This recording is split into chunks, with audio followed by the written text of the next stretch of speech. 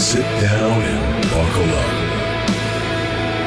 It's time for the Pirate Monk Podcast.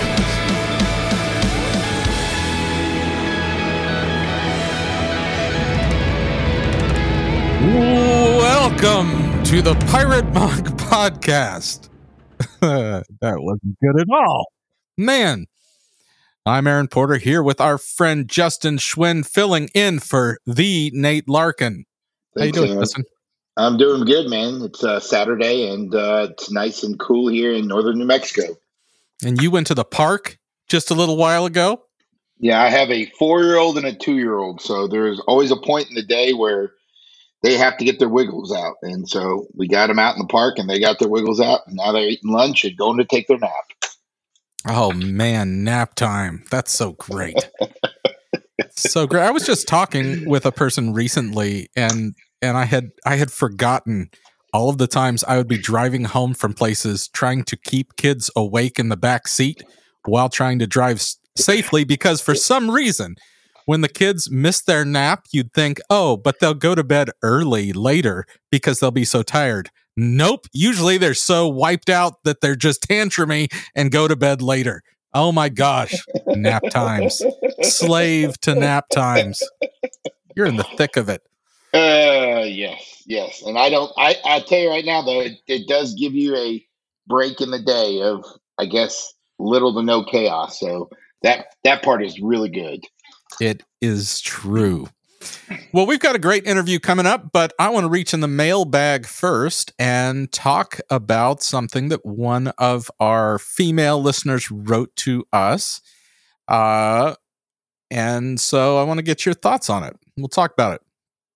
Our friend wrote, "Hi, I was listening to the above episode with Kat and wanted to give some thoughts about her talk when she said that if the addict had confessed before marriage, we wouldn't be married to them.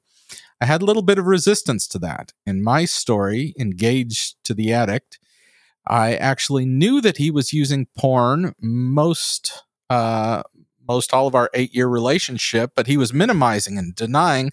So with me not knowing what I know now, I didn't run for the hills. So maybe that statement would be true for me now, but I wanted to give my thoughts about this. I do agree and identify with everything else, and so I appreciate all of your work in this field. Thank you." So we've got our friend talking about, oh man, I knew, but I didn't know. And I thought that was a really interesting and important part, I think, of a lot of people's relationships. I mean, there are many engaged folks that don't know anything about their partner's addiction. And then there are some that think they know, but my word, many years of marriage can change what we think we knew. And in fact, I think can make it harder because we think we know what's going on.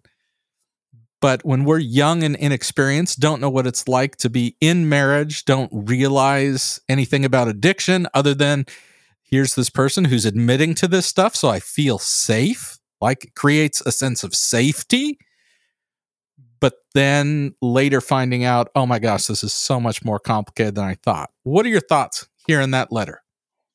I think there's a sense of maturity that happens with life lessons and life experiences, and in that maturity, we think we're mature, we think we're ready, and we're not. And our reactions are based on emotions. Our reactions are based on our own wounds. And I really believe that walking through the fire, not just as the addict, but as the partner, is definitely a very challenging, very humbling experience in many ways. And I also think that, especially speaking from an addict's perspective, as much as I gaslighted my wife early on in this whole recovery process, it takes a lot for the other side just to be willing to just stay there and be present when their whole entire life has crashed down upon them. So it's just, I just hear I'm a lot more mature. Where I am is what I'm hearing from that listener, And in that, I have life learned lessons. Obviously, I have a lot more of an understanding of what is safe and what is not safe, what is trust, what I can trust and what I can't trust. And it just all of this takes time and definitely leaning in. And there is no guarantees except for looking out for your own safety and your own well-being. There's another letter that we're going to do another opening for a podcast coming up here, and I'm excited to get to that. And these have a bit of an overlap, which is we can hear someone's story that says, "Oh, I found out they were an addict, so I said no, I won't be in a relationship with you." Mm-hmm. That's not right or wrong, and this person's saying, I might not have made the same choice if I had understood what I did years later. Then there are people that could say, I understood everything and chose to walk through that fire with this person. None of those are right or wrong. There are a lot of decisions we make. And frankly, I mean, what do I know? I was married when I was 19, and I'm baffled by looking back and thinking about how much I thought I knew at 19 when people were trying to give me wisdom. I just pushed that off. Okay. Should I tell my most embarrassing story of my engagement time? Why not? That's what this podcast is for. Good Lord. Okay. So this was a recent revelation. Soon after my wife had left a couple of years ago, I thought back on a story when we were engaged, and I was living in Los Angeles at the time. I was doing martial arts and boxing 6 days a week.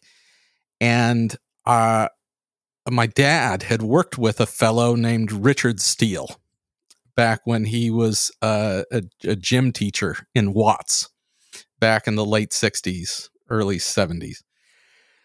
Richard went on to become a boxing referee through the 80s that was like him, Mitch Halpern, and Mills Lane, that did all the like Mike Tyson, De La Hoya fights. Any giant fight was mostly those three guys. And I'd grown up watching slides. My dad had hundreds of slide carousels that we bring out. And he had slides of that time when he was a teacher in Watts. And he and Richard and my mom and his wife at that time would go camping. And so I grew up watching this, and he was a welterweight boxer at the time. And they had lost touch over the years once my dad moved away from Los Angeles. And then one day I was at a person's house, and on the cover of Sports Illustrated, it said Man of Steel and had this picture of this dude. And I was like, what? I think that's my dad's old friend from like the 60s. So I read it, and neither he nor my dad were Christians at the time. And it's like, he's a minister now. He runs a gym in Las Vegas. So I call my dad and say, let's do a road trip. Let's go find your buddy. And I'm thinking like, I want to go check out his gym. I was doing boxing at the time. So my dad's like, sure. So he drives down to Los Angeles. We jump in the car from there, head to Las Vegas, and we find his old buddy. And he's an intense dude. Like, he's got this gravelly voice, and just, he's intense. He's a boxing referee. He's got to be able to, keep control of the gym. And so we're sitting in his office after I had done a workout. We had hung out, and now we're sitting in his office, and my dad mentions that I'm engaged. And I might have been 18, but could have been 18, early 19. And Richard looks at me and tells me I'm too young to get married. He says, you don't even know who you are. She doesn't know who she is. In 10 years, you might find out that you're not at all the people you think you are now. And this is just, you're too young. Mm-hmm. And this is the embarrassing part. I look across the desk at this man who had experienced marriage and divorce and was older and wiser than me. And I say this, Richard, I remember using his, whatever, calling Mr. Steele would have been weird. But anyways, I said, Richard, you're a Christian, right? Obviously knew he was. They had pictures in the Sports Illustrated of him like preaching. He's like, yes. I'm like, so we're disciples of Christ. And Scripture affirms that as disciples of Christ, we're being transformed into the image of Christ as we become more mature in our faith, which means in 10 years from now, I will be more like Christ. She will be more like Christ. We will be more like each other in that moment than we even are now. I don't remember what else I said, but that was the gist of it. And he said nothing. And we just changed subjects. And I kid you not, for a quarter century, I thought I won that conversation. I stumped the old man. I knew better than he did. As of a couple years ago, I was talking to my mom about that interaction with Mr. Steel, the Man of Steel, and it was the first time in 25 years it occurred to me that I had not won the conversation. He literally heard me and thought, I'm not going to engage this idiot in any more of this conversation. He's not listening to me. Find out for yourself is what he basically said. Hey, that's a very generous version of it. Maybe that's what he was thinking. If I was on the other side of the table, I'd be like, well, screw you. Go do what you're going to do, kid. You are going to find out for yourself. But man, when I read a letter like this or talk to people that go back, don't we all realize as we become more experienced and wiser, the amount of red flags that were present and that were graciously given to us by other people, that we were too young, dumb, or like myself, arrogant to receive. And that's okay too. That doesn't mean it was a mistake. This just ends up being our journey. This is our life. And so we're going to walk through this. And even if we were with someone else that wasn't an addict at the time, we'd walk through a different type of fire. We'd walk through a different kind of journey, and that's okay. Yeah, I completely agree. And on top of that, I think that you think you know somebody, or you two think you know somebody, but you really don't. I mean, obviously, if marriages last or they don't last, or whatever comes of the path of the marriage of these individuals, or even in my life, it takes time to fully know somebody. You know, I've read books where they say, you know, if your marriage does last into your 50s, that's the best. That's when you really start to enrich your marriage, because at that point in time, if you did have kids, they're out of the house.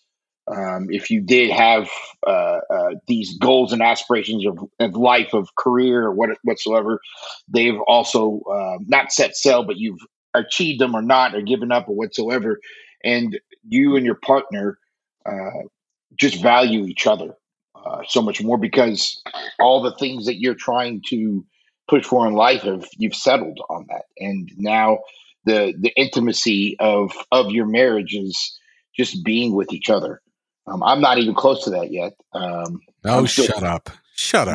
But I can tell you that I look forward to that piece in my life where I have passed that season of children, and it's just my wife and I, and we're the empty nesters, or however you want to state that claim, and we can just value each other every day for who we are, and know each other too fully for who we are. Right. But even with that, again, and I think this comes back to when listeners are listening to any of the guests and thinking like, okay, this is prescriptive or descriptive. Often they're describing their experience, and there's good things to learn in that. It's not always prescriptive because it's their story, it's their experience.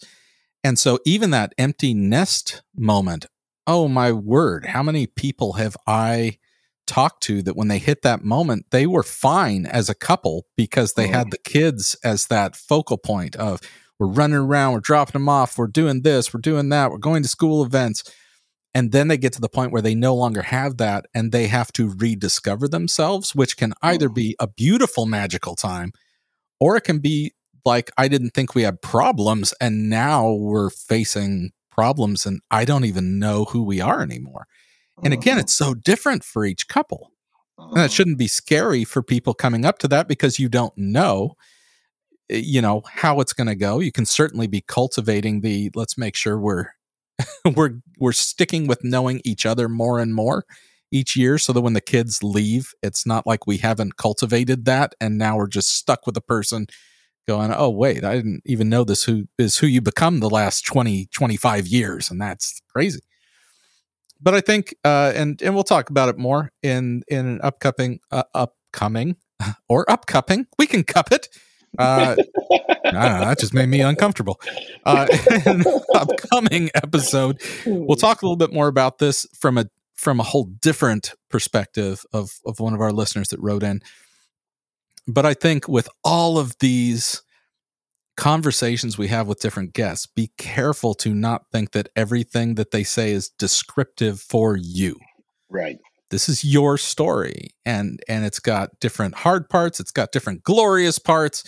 And we're just gleaning and being curious about other people's stories. But thank you, listener, for writing in. So good. And we are going to jump off now into a conversation with Dwayne Osterlind when we come back on the Pirate Monk Podcast.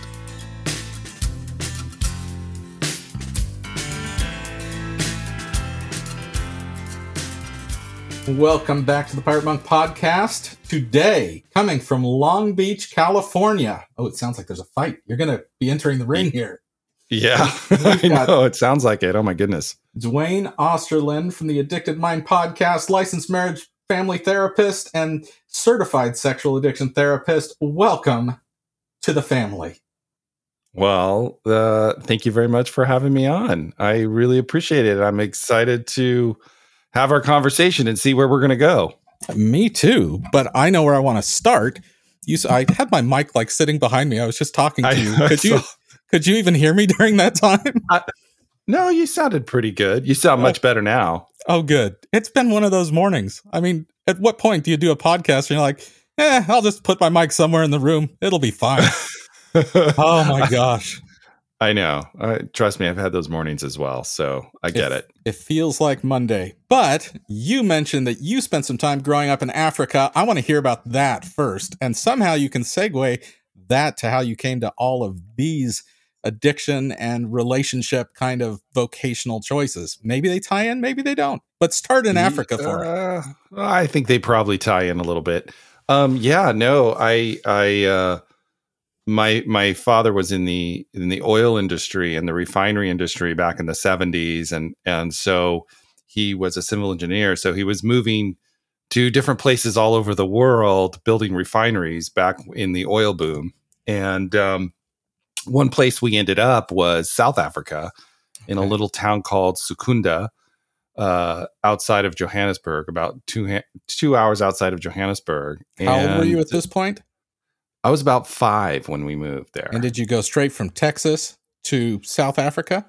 Yes, went right from Texas to South Africa, and that was a completely different world, obviously. Well, yeah, and at that time, we're talking in the 70s. Yeah, we lived there during apartheid. Yeah, and segregation and all of that. So, there's a lot there in that experience. And then I left when I was about 11. So, wow, so that's about six years. That's a significant and formative chunk of time. Yeah, absolutely. So how aware were you of these differences, both racially, but it wasn't just black and white. It was also British and German people and their feelings towards each other from the Boer Wars. I'm glad you even mentioned that too. So coming into there's definitely, at 5 years old, you're not really understanding the context of these things, and you're just really surviving, I guess, in a way. You're just living your life and you're doing your things, and you don't really understand it, but it's definitely present there everywhere. And so everything was segregated. We lived in there was white and black, and those did not mix unless it was in certain parameters, work or something like that. But like, I went to a school and it was completely segregated school. It was all white school. at the same time, like what you were talking about, as we went over there, I was an American and I went to a British school. Mm-hmm. And so we hung out with the Brits, and the Afrikaners didn't like us either.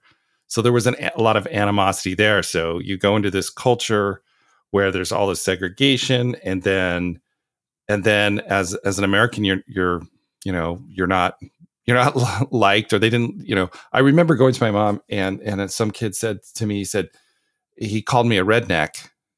Some Afrikaner. And I didn't know what that meant. I didn't understand that context. I'm like, what is he talking about? I don't get this. Like, why is he saying that to me? And it was just interesting. So it was an interesting dynamic to grow up in. And in some ways, growing up in South Africa was amazing because there was so much, for me as a white person, I would say, there was so much freedom as a kid to go out and explore everything, and there was no such thing as television or any kind of electronics back in the day at all. Like, we didn't even have a television. You couldn't get in any of that. So I remember maybe in the last year we got a television set, and it was on for 2 hours a day, and the first half was in Afrikaans, and then the second half was in English. And I remember, this is a craziness. They were showing Dallas, that show Dallas. Yeah. You remember Dallas? Yeah. I didn't watch it, but I remember it. Yeah, but you remember that was what they showed. Once in Afrikaans and then once in English. And that was it. So I didn't really watch that. And, it was, well, hey, but anyway. At least they had some context for what they believed Texas was like. Because I assume Dallas took place in Dallas. Yeah. Yeah. Wow. So take me from there. Where did you go next? You're 11 years old and you moved back to the States, or did you go? Yeah, we moved back to Texas, and we moved to Houston. And that was its own culture shock, because I came from South Africa where it was very, very strict. I mean, British schools, very strict, a lot of corporal punishment and a lot of physical, violence, the way they would motivate kids. I mean, it was normal for them to, if you didn't get, I just remember I was in Afrikaners class, and we were learning Afrikaans, and I'm a horrible speller. I can't even spell in English. And the way they decided to motivate kids was if you got, for every word wrong you got on your test, you got racked on the knuckles with a ruler. And of course, I was the one who maybe got 3 right. So, they march you up, and it didn't really work, by the way. I still don't. So strangely, that didn't change your brain makeup for what you were good at because you were beaten with a ruler? Huh. Yeah, so I know. Weird. I'll take a note on that. Yeah, ineffective. It didn't work. But this was, and it was very, very strict. So I remember coming back to the United States and going into schools there. And then it was so different, right? It was so structured. And I was maybe like 10 or 11 at the time. And it was just kind of this weird world. And I remember, I think I got the award for the best citizenship award because I was so terrified. I mean, you say yes, ma'am, yes, sir, to anybody. You do not misbehave in these other schools because the consequences were, quite a bit different. So I come back to the United States, and I'm just this, inline kind of kid that, keep that structure there and everything. And it was kind of crazy. And then it was just culture shock because the schools and the dynamics were so different. Like, it was like, trying to fit in, it's like, this is so like, there's not that structure there. And it's so as a kid, you're trying to navigate this new social network, and that in and of itself is its own kind of stress. And I was going to say, you're coming back at a time, what it probably was 5th or 6th grade. Yeah. So you're coming into a place where relationships have been established. You're in one room with the same kids, and you're Mr. Goody Two Shoes who obeys all the rules, which can't be helpful. Out of fear.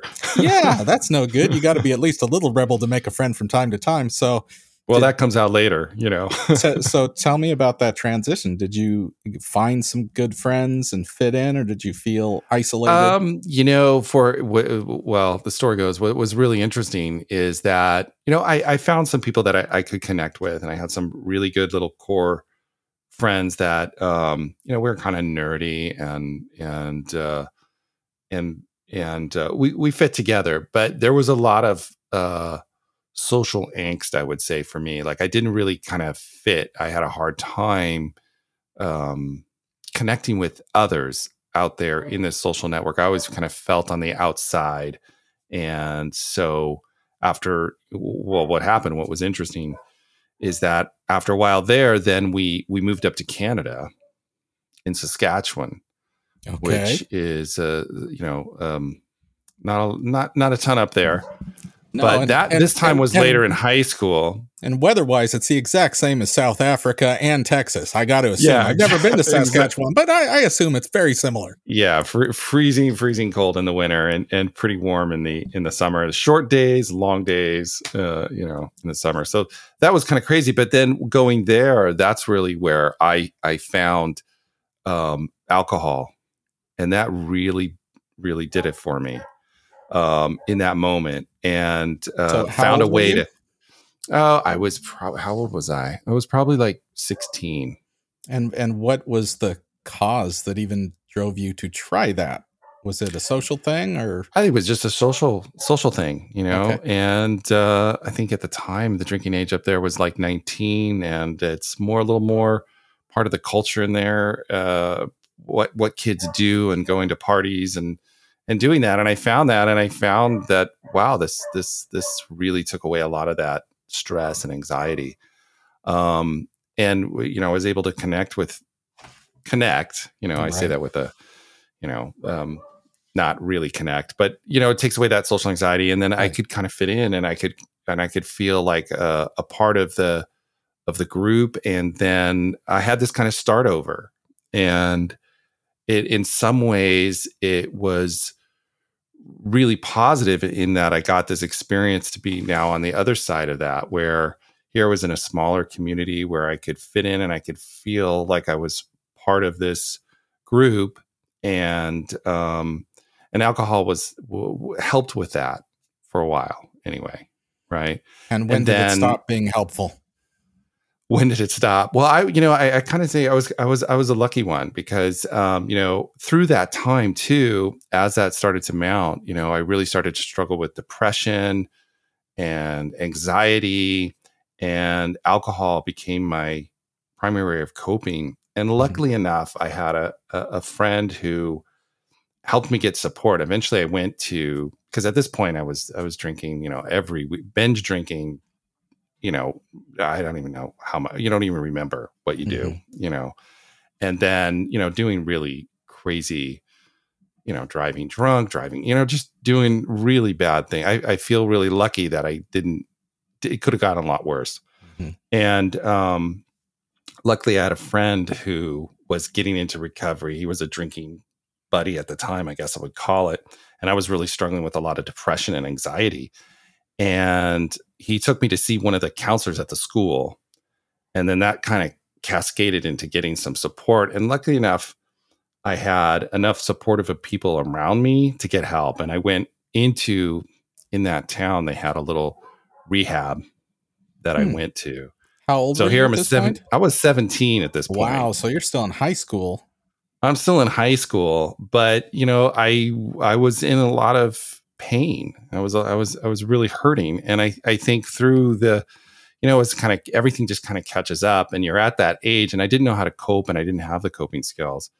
And so in a way I felt really lucky, because I got the support and I got out of that environment before that turned into what I would call like a full-fledged addiction. Mm-hmm. Right. I was definitely heading that direction. And I always kind of feel I'm always wary of my personality that kind of has that addictive side to it. Mm-hmm. But I was lucky enough that I feel that I was able to get enough support and get away from it long enough that I didn't go all that road. But I have enough experience to understand it. And I think that goes into why I have an attachment to this work. Okay, before we go to that, though, you're talking about a 17-year-old that's in so much pain that he's feeling like he needs to self-medicate regularly. Mhm. And, it's easy to look at a high schooler and be like, that's just part of adolescence. But what was Yeah. behind that pain that you were feeling? Like, where did that come from in your life? I think one of the things that for me is not having the support, the emotional support that I needed from my caretakers around me, from my mom and dad. In some ways, they were there very much, and they would get me the support, but that emotional component for me wasn't there. So I always felt really on my own, alone in this. And so I didn't know how to cope. I didn't have a space to go. I didn't have a place to do it. And I really felt like I was on my own. So it kind of like an abandonment. And I don't think Mhm. in any way my parents did that in any kind of purposeful way, Mhm. but they were also younger parents. I mean, when they had us, they were 23. They didn't have the emotional maturity. They're moving to all these places. I see that now as a parent myself and an older parent. That, I mean, I imagine myself at 23 and having kids, and I would be like, how do you do this? Right. I don't have the emotional maturity to do that. So, I don't want to beat them up, but as a kid, my experience Right. was feeling alone and abandoned and by myself emotionally. And so when I'm going through these traumas and these different culture shifts and different stressors, I didn't really feel like I had anybody there that could protect me. And I was on my own. Right. Mhm. And maybe my personality too was to kind of keep that on my own and not share that. And so I didn't know how to reach out. But once I did reach out in that way with that counselor that day, they were able to come to my aid, but they couldn't hear it until that moment, I guess. And I feel really blessed that I got that, lucky, because I think of kids today and the opioid crisis, and I would have done that. I know I would have, and I just feel like, oh man, wow, I was lucky. And then it got my, through that age of your brain changing from 17 to 25, I wasn't in that stuff. So I was able to my brain was able to grow without that substance in it. And I was able to get some skills that helped me cope with some of these things and kind of get out of it. And that's where I feel I was lucky. Otherwise, I don't know where I'd be. I don't trust myself enough to to say, I kind of feel it in my bones. I don't know if that makes sense. So, I mean, it's easy perhaps too easy to make the connection between what you really needed was someone to actively listen to you and listen to you well and draw you out with good questions. And then at some point you decide, I'm going to become a therapist. Were those connected in your mind at all? No. Okay. That didn't come till later. I mean, being a therapist came later in life. I think some of our traumas don't present themselves till later in our life as we get older and we go through things. So, I got through that, and then I went in and I worked in the film industry for a while in LA. I was a camera assistant, and I did that for like 10 years, working on commercials and all sorts of stuff. And really just wasn't happy. Didn't really enjoy the work. Didn't really like it. I thought it was something else, and it was just didn't really fit me. And I was working on a set one time. I think it was a music video. I can't remember what it was. And I broke my leg. I tripped over some cable that they had laid for some lights, and I broke my ankle. And I went into disability. I got disability because they had disability insurance for the work and everything. And I think I had like 6 weeks of disability to heal and then go back to work. And I was a pretty motivated person, and I remember, I said, well, it's the middle of summer. Maybe I'll take a class. I don't want to just sit around for 6 weeks and do nothing. And I knew I wasn't really happy in what I was doing. It didn't really like resonate with me. And I remember I met with his name was Vince, and he was the dean at the department, the psychology department at Cal State Long Beach. And I just met with, I just showed up and met with him, and he sat with me for an hour and talked to me. And he said, I think you would be good at this. And I'm like, oh, okay. Well, all right. And he goes, look, I have a class. It's starting this weekend. It's starting Saturday. It was like Monday when I saw him, right? And he goes, I'll let you in. And I'm like, all right, I'll get back to you. Let me think about it, And I went and I said, well, it's 6 weeks. I have 6 weeks of disability. It's a class. Why not? I'll take it. So I took it, and I just really kind of fell in love with the work. And I think, when I look back, I don't think we get into this profession because we're all healthy. I mean, I think part of it is like we're looking for some of our own journey, and some of it started to speak to me. Yeah. And I fell in love with it there. And then I started to do it. And then I had to make this transition of, am I going to do this all the time? Am I going to work here or not? And so that took about a year to do that decision. But eventually I realized, like, especially when I was working like freelance in the film industry, if you're not taking work, you're going to lose work. Right. And so they started to stop calling me because, they replaced me. I couldn't do that job because I had a class or I had to do something. And slowly they replaced me. And then I realized, like, okay, I'm just going to go this direction. And I love it. I love being in the helping profession. I think of that kid who didn't have a voice and wasn't heard and wasn't seen in a way in his pain. And that no one was inviting him into speaking. Absolutely. Yeah. To speak about it, that I have a passion to give people that voice, no matter how I would say, no matter how small they think their pain is, if that makes sense. Mm-hmm. Because, you could look at me and could say, well, look at this kid, he's 17. He's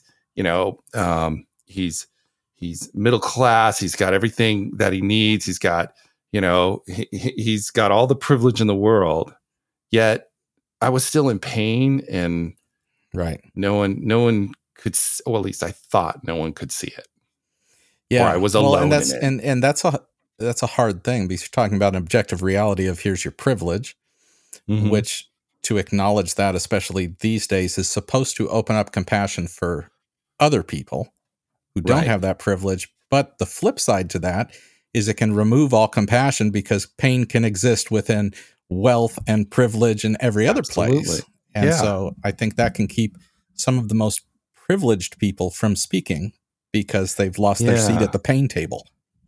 Yeah. And I remember, I mean, it took me a long time, because there was one thing where, even though I went to this rehab and it was good, and I remember being there, and I was the youngest kid there, and this was a transformative experience for me in a way. And I remember finally I had the courage to share my pain. I was 17, and I was with people who had a lot of hard stuff in their life. Mm-hmm. And I remember the therapist or the counselor, whatever it was at the time, looked at me and said, is that all you're worried about? And I tell you, at that moment, I never said another word. No, in that group. That's crushing this 17-year-old. So that informed so much of my work later in my life. Right? Can we pause to give our listeners the opportunity to hear you well? And if somebody is speaking to you about what they're going through, the right response is never, here's how it's worse for other people. Yeah, absolutely. So in your mind, well, I knew a person who went through this and it was a lot worse. Just shut up. Don't say it. Don't say it. Yeah. Don't say it. And I look back at that 17-year-old, and he, in that moment, he retreated back again, right? And said, I can't, it's not, my pain is not worthy of being seen, or my pain, somehow there must be something wrong with me. I must be weak. I must be broken or flawed, or somehow I'm supposed to not have this pain, but yet I'm in pain. Yes.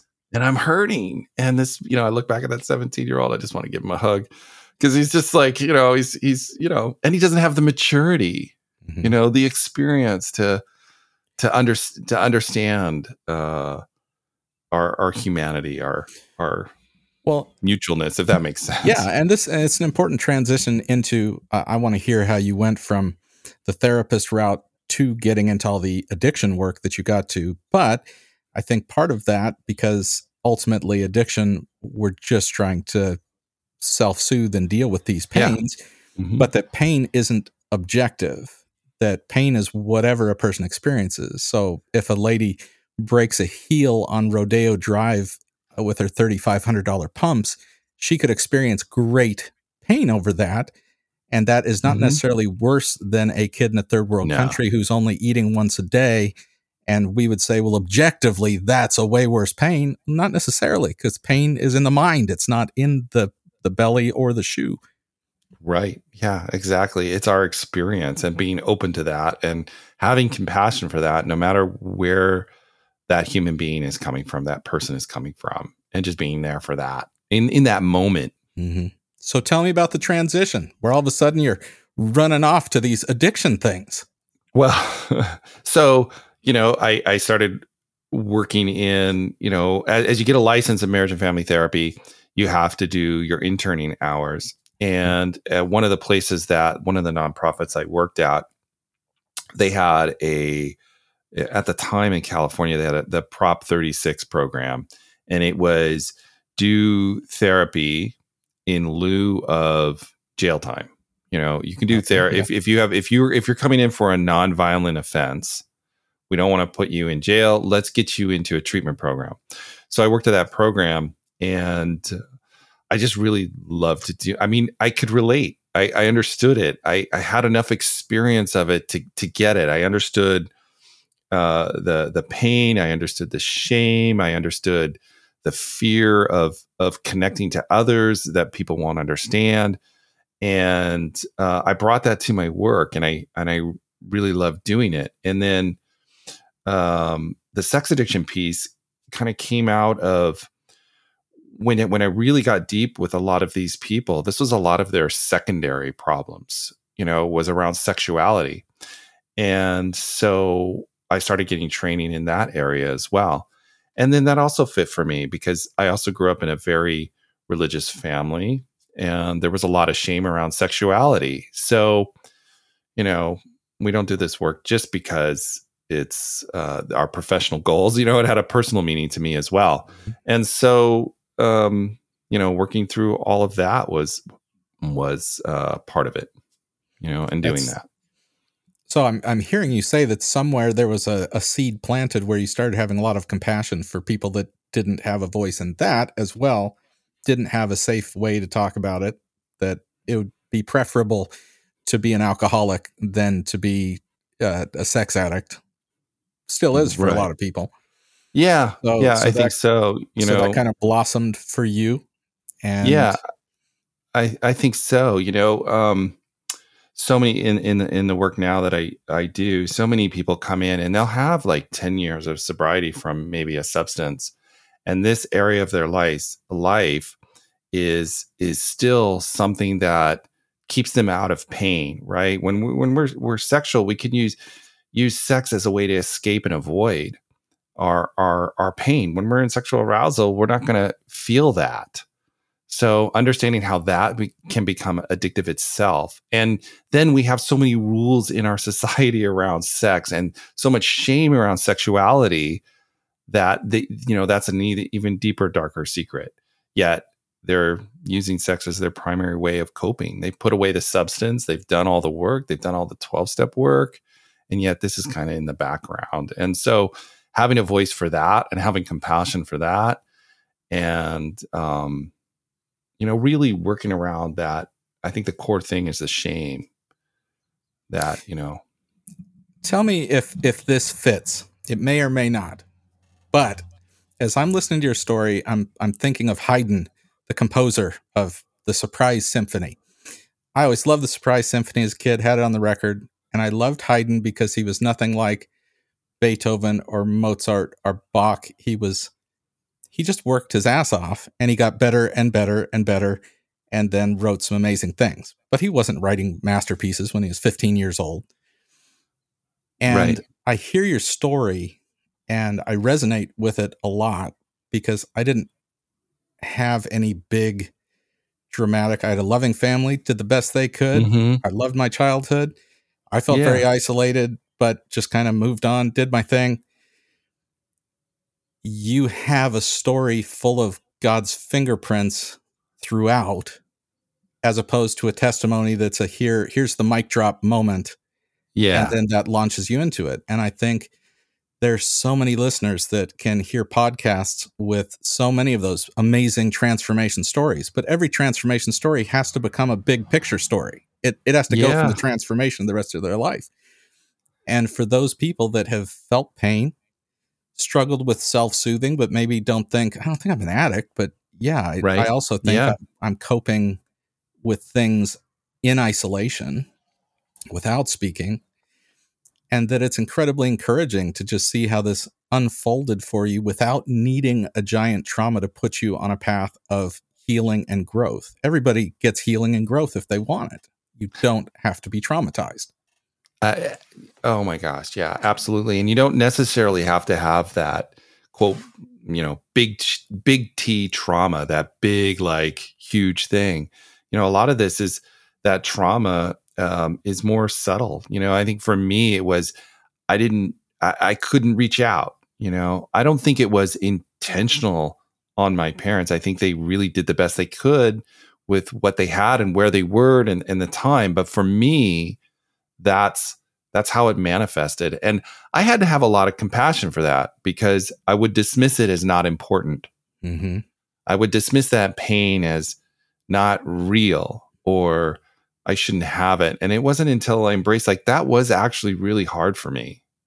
Mm-hmm. And being able to own that and say it and finding the people that could be around me and validate that for me too, either finding other professionals that I could work with or my own therapy or my own group therapy. I mean, I've done all those things because I needed to do that. I needed to have that voice. And if, I have a saying, we really heal through the eyes of others, right? Mm-hmm. We need other people in our lives to see our pain for us to heal it, to have it validated so that we can change our perspective around it. Mm-hmm. And then that's where healing comes from. I mean, I think what you're talking, your podcast is you're doing that, right? You're validating all of these other people and their pain and their hurt, and you're letting them know it's okay. It's okay to be a human being. It's okay to have this pain. It's okay to be unsure. It's okay. We've talked about it before, I think, on the podcast, but when I used to lead worship, the song Trading My Sorrows was very popular. Mm-hmm. And it has the section that's taken straight from scripture. I'm pressed but not crushed, persecuted, not abandoned, struck down but not destroyed. And then it goes on to I'm blessed beyond the curse, for his promise will endure, and so on and so forth. And I remember when I was leading that song one day, I realized, wait, what the hell? There were 4 things listed. Pressed but not crushed. Okay, I can feel pressed sometimes. Persecuted? Nah, I really haven't been persecuted. Struck down? I've never been actually struck down. And the one they left out is I'm perplexed but not in despair. The verse is literally saying you're allowed to be confused, and it doesn't have to turn into despair. There can still be hope. And I was really annoyed after that because that was the most relevant thing that should have been sung in church to Christians, where it's okay. I'm confused right now. I feel in the dark. Yeah. And God's like, yes, you have permission. I'm not bothered by that. Be confused. Yeah. It's amazing to have those kind of insightful moments when you all of a sudden realize something. You're like, I just see this from a completely different light. Oh my gosh, here it is. But absolutely, that's embracing our humanity, what it means to be alive, how we've been created, how we evolved, however you see that, right? It's what it is to be a human being, and it's so okay. What do you think is the most helpful general transition? Obviously, this is going to be very specific to the way people are wired and what they've experienced, but the transition between I found a place to have this mirrored back to me and my pain has been affirmed. This is real. It's okay that this was hard. It's okay that this hurts. And now that I have that piece, what do I do with it? Where do I go with it? Because I can't spend the rest of my life just telling this same story, looking for someone to affirm the pain. That's not going to be helpful for me. That's good medicine for a while, but it has an expiration date. I think, it starts with having the other person being able to, it starts with having the other person being able to do what we can't do for ourselves. And then using that as a model to begin to do it for ourselves. So we can see the difference, and we can begin to bring that in and practice that. And I think over time that slowly changes where you can appreciate that. And, and I would say, throughout my life, which I've always been kind of amazed at now, is that, I think I've been able to get through that trauma or whatever that piece, whatever it was. And somehow it'll come back or manifest in a different kind of way. But now having the tools to have that self-compassion, I can look at it differently, because as we grow and we change and we move through this life, we're constantly changing. And so these traumas can kind of come back in different kind of ways. And having those people around you that you can talk to about it, and get that feedback, you can get that nurturing, and you can go and incorporate it into your own being, your own self. And I think it's a continuous process. I don't feel done. I feel like I'm still going. I'm learning a lot about myself. Let me see if I can summarize what you said and tell me if this is accurate. I've got a pain. I need to say it out loud, and I need somebody to respond with compassion. And how they respond, which makes me think, man, I need to be careful how I speak in those moments to other people. Absolutely. How they respond becomes a kind of script that I can start to adopt in my own self-talk. So when those feelings come up, I have the words that they've gifted to me. As I start to self-talk differently in the moments where that pain comes up, it starts to change the story that's in my head, which changes my perception. When my perception changes, the feelings change, because I'll always feel based on how I perceive these pieces of the story.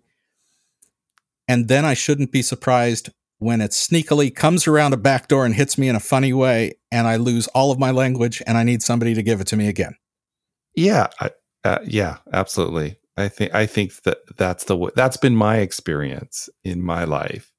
And as we've walked through these things, and the trials and tribulations, no matter what, even if you get through your traumas, life shows up anyway, and there's more pains to work on. There's more hurts, there's more losses, because that's part of life. We lose things, and pain happens, and hardship happens. And so that's why we need community. We need others who can walk with us and be there for us, and we can be there for them, and we can create that positive, caring, compassionate loop back and forth, because we all need it, right? We're social. We need this from each other. Is there a way that you help people in taking what they receive from others and learning to do better self-talk? That's a good question. I think, when people come to me and they walk in, the first thing is, showing up as another human being that can just be there for them. It's that relationship itself that does the work. It's not any, I don't want to put technique completely out of the picture. I mean, there is concrete things that you can do, but I think fundamentally, if you really look at the core, it starts with those relationships. It starts with a compassionate relationship, and eventually we're going to need that, especially in addiction, where there's a lot of shame, right? I've had a lot of clients come to me and go, just give me the work, I'll do it, and then I'll come back to you, and then we'll talk. And I'm like, that's probably not going to work because you need me to witness it. You need me to be there. You need, or not me. I mean, maybe someone Right. who can witness it for you. Well, You're not doing this on your own. That person is still looking for the silver bullet, right? Give me the one thing that's going to fix this that isn't about the journey. And then I'll be a good enough, I won't be a shameful human being anymore. And then I can show up. Right. I'm like, no, it doesn't work that way. You gotta show up with your shame. You gotta show up with your self-doubt. You gotta show up with your everything. And it takes a lot of courage to do that because we don't know how we're going to get received when we do it, and maybe, most of the time when we have shame, like we're completely unlovable. No one could really love us if they knew who we were completely. So we're not going to do it. We're not going to risk that. No way. I'm not going to risk that to myself because I just may reject myself if I actually sit with myself. So you need, once again, you kind of need that person you need those other people who can kind of hold that space for you while you get enough of it to do it yourself. And then you grow that. Yeah, over time. It takes a while to feel safe being vulnerable. And I will be first in line to say, what are my options for learning vulnerability without any kind of vulnerability? I would like that path. Yeah, I know. Give it to me. That's way easier. Yeah. Oh, yeah. It doesn't work though. Tell me about your podcast. You're king of the podcast is what I got from Mr. Justin. Tell me about your podcast. What do you do and what's your goal? Why do you do it? I mean, I only did this podcast because I wanted to hang out with Nate every week about 13 years ago, and it just keeps going on and on. Yeah. Well, I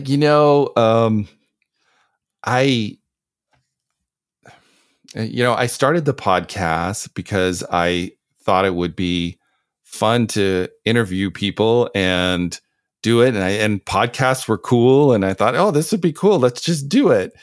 And so I just started to interview people and interview other professionals who work in the field, who have the leading research and treatment. I'm fascinated by how our brain works. I'm fascinated about why we do the things we do, why I do the things I do. Why does my brain work this way and not that way? And so it was an opportunity to, I guess, kind of an excuse to get these people to talk to me and do it. And I just kind of really fell in love with it. And one of the things as it's evolved that I love, I think I've done I'm over 200 episodes at this point, 200 different interviews. And one of the things that I just see is how universal our humanity is, just across even all of these experts that, have all this knowledge and insight. And yet they're still just as human as the rest of us. I would kind of put them on a pedestal and go, wow, this person, they must be, they're so smart. They know so much. They must have it all together. And realizing oh my God, we're all in this, we're all in the same boat. And much of their work is inspired by their hurt and their pain. Mm-hmm. Why they become experts in these areas is because most of the time they had that pain and they were trying to find a way to solve it. So I love doing it. And so I just keep doing it. So how do people connect with that or other stuff that you're involved in? Give us the ways that they can get in the Dwayne world. Well, I think the easiest is just go to theaddictedmind.com and you can check me out there and look at the podcast and look at all the different guests that I bring on and talk to all the, listen to all the different experts. I think it's the best way to get a hold of me. I'm thinking of an interview. They're all out of order at this point with how they're being posted. So I don't know where it's going to fall, but interviewing a very bombastic guest who I related to because I can be slightly bombastic myself.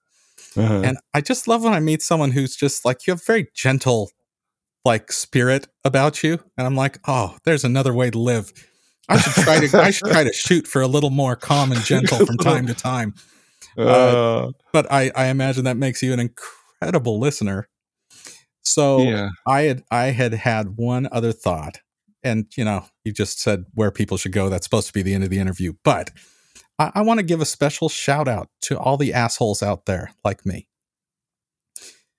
We're talking about gifting people with good words when you're listening. Yeah. And if you are a natural bombastic asshole, then usually the go-to is a loud or inspirational or confrontational shot in the arm for this person. What would you, being a wise and sensitive soul, give as some advice for all of our asshole friends who are listening? And I'm listening. Tell us, Dr. All right. Dwayne. Oh, gee, that's a good one. You know what I would say is there is a place for that. And some of that is really important, and we need to be able to hear it. But what I would also say is mixing that just with that compassion, saying, I get it, and you need to get your stuff together. You need to do this. Like this is, get your stuff together, and you can be direct, and you can also go, I also get your pain and I see it. How do I know if I'm feeling compassion or just inspired to help a person change? I think if you can look at that person and you can know their experience in a certain way, if that makes sense, and you just connect with their experience for that moment, then you can offer that compassion. It's that deep kind of empathy where you can look at someone and you can know them on a deeper level, and you see it and you feel it in your gut. But I also think that takes it's a skill that we can learn as we work on our own stuff. As we work to be compassionate to ourselves, we're going to be able to be compassionate to others, and then we can mix that your personality, that if you want to call it that asshole personality. I don't see that in you, but maybe I don't know you that well, but maybe it's there. Give me that some inspiration. Give me some time. That inspirational piece, and you can mix those together, and I think can be completely powerful. So is it fair that I should be able to ask a question while I'm listening to someone? Am I feeling pain as they speak of their pain? And if I don't know that I am, or if it's not hitting me in the gut with, ouch, this hurts even hearing this, that I probably need to take a pause? That's I think that's a good way to look at it. If I'm like, wait a minute, let me slow down here and let me just pay attention a little bit more. Maybe I need to ask a few more questions and reflect a little more. Yeah. And then sit with them a little bit longer. I would say, look at their eyes. You can see it. You can see, as human beings, our eyes communicate so much about our inner world. And when we can look at someone in the eyes, we can see it and we can connect with them through that. Nice. Well, I'll take that as a helpful tip for the bombastic, loud people of the world. You're welcome, brothers and sisters. We need all of us, Well, sometimes I need a little bit of that, and sometimes, it's a back and forth. I agree. And sometimes we draw it out of each other. I'm probably less bombastic today because you're just so chill and like hanging out. So that draws me into your world. Yeah. I appreciate the time. I appreciate the conversation. I know we could have gone in a lot of different directions, and we planned no particular direction, but I sure loved getting to hear your story and your journey. The Haydn of the therapists. Thank you so much. All right. Well, listeners, you know what? I'm going to close this here because Nate is on his way to Italy, I believe, right now. So, man, I don't know when we're going to do a bumper. So we're just going to call that good for this episode of the Pirate Monk Podcast. If you have questions or comments, want to tell us a good joke, send that to piratemonkpodcast@gmail.com.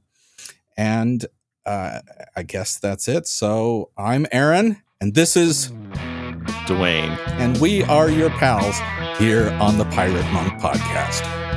Thanks, everybody. The Pirate Monk Podcast is produced by members of the Samson Society. Send your feedback or questions to piratemonkpodcast@gmail.com.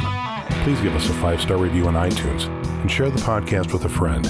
For more information, please visit samsonsociety.com.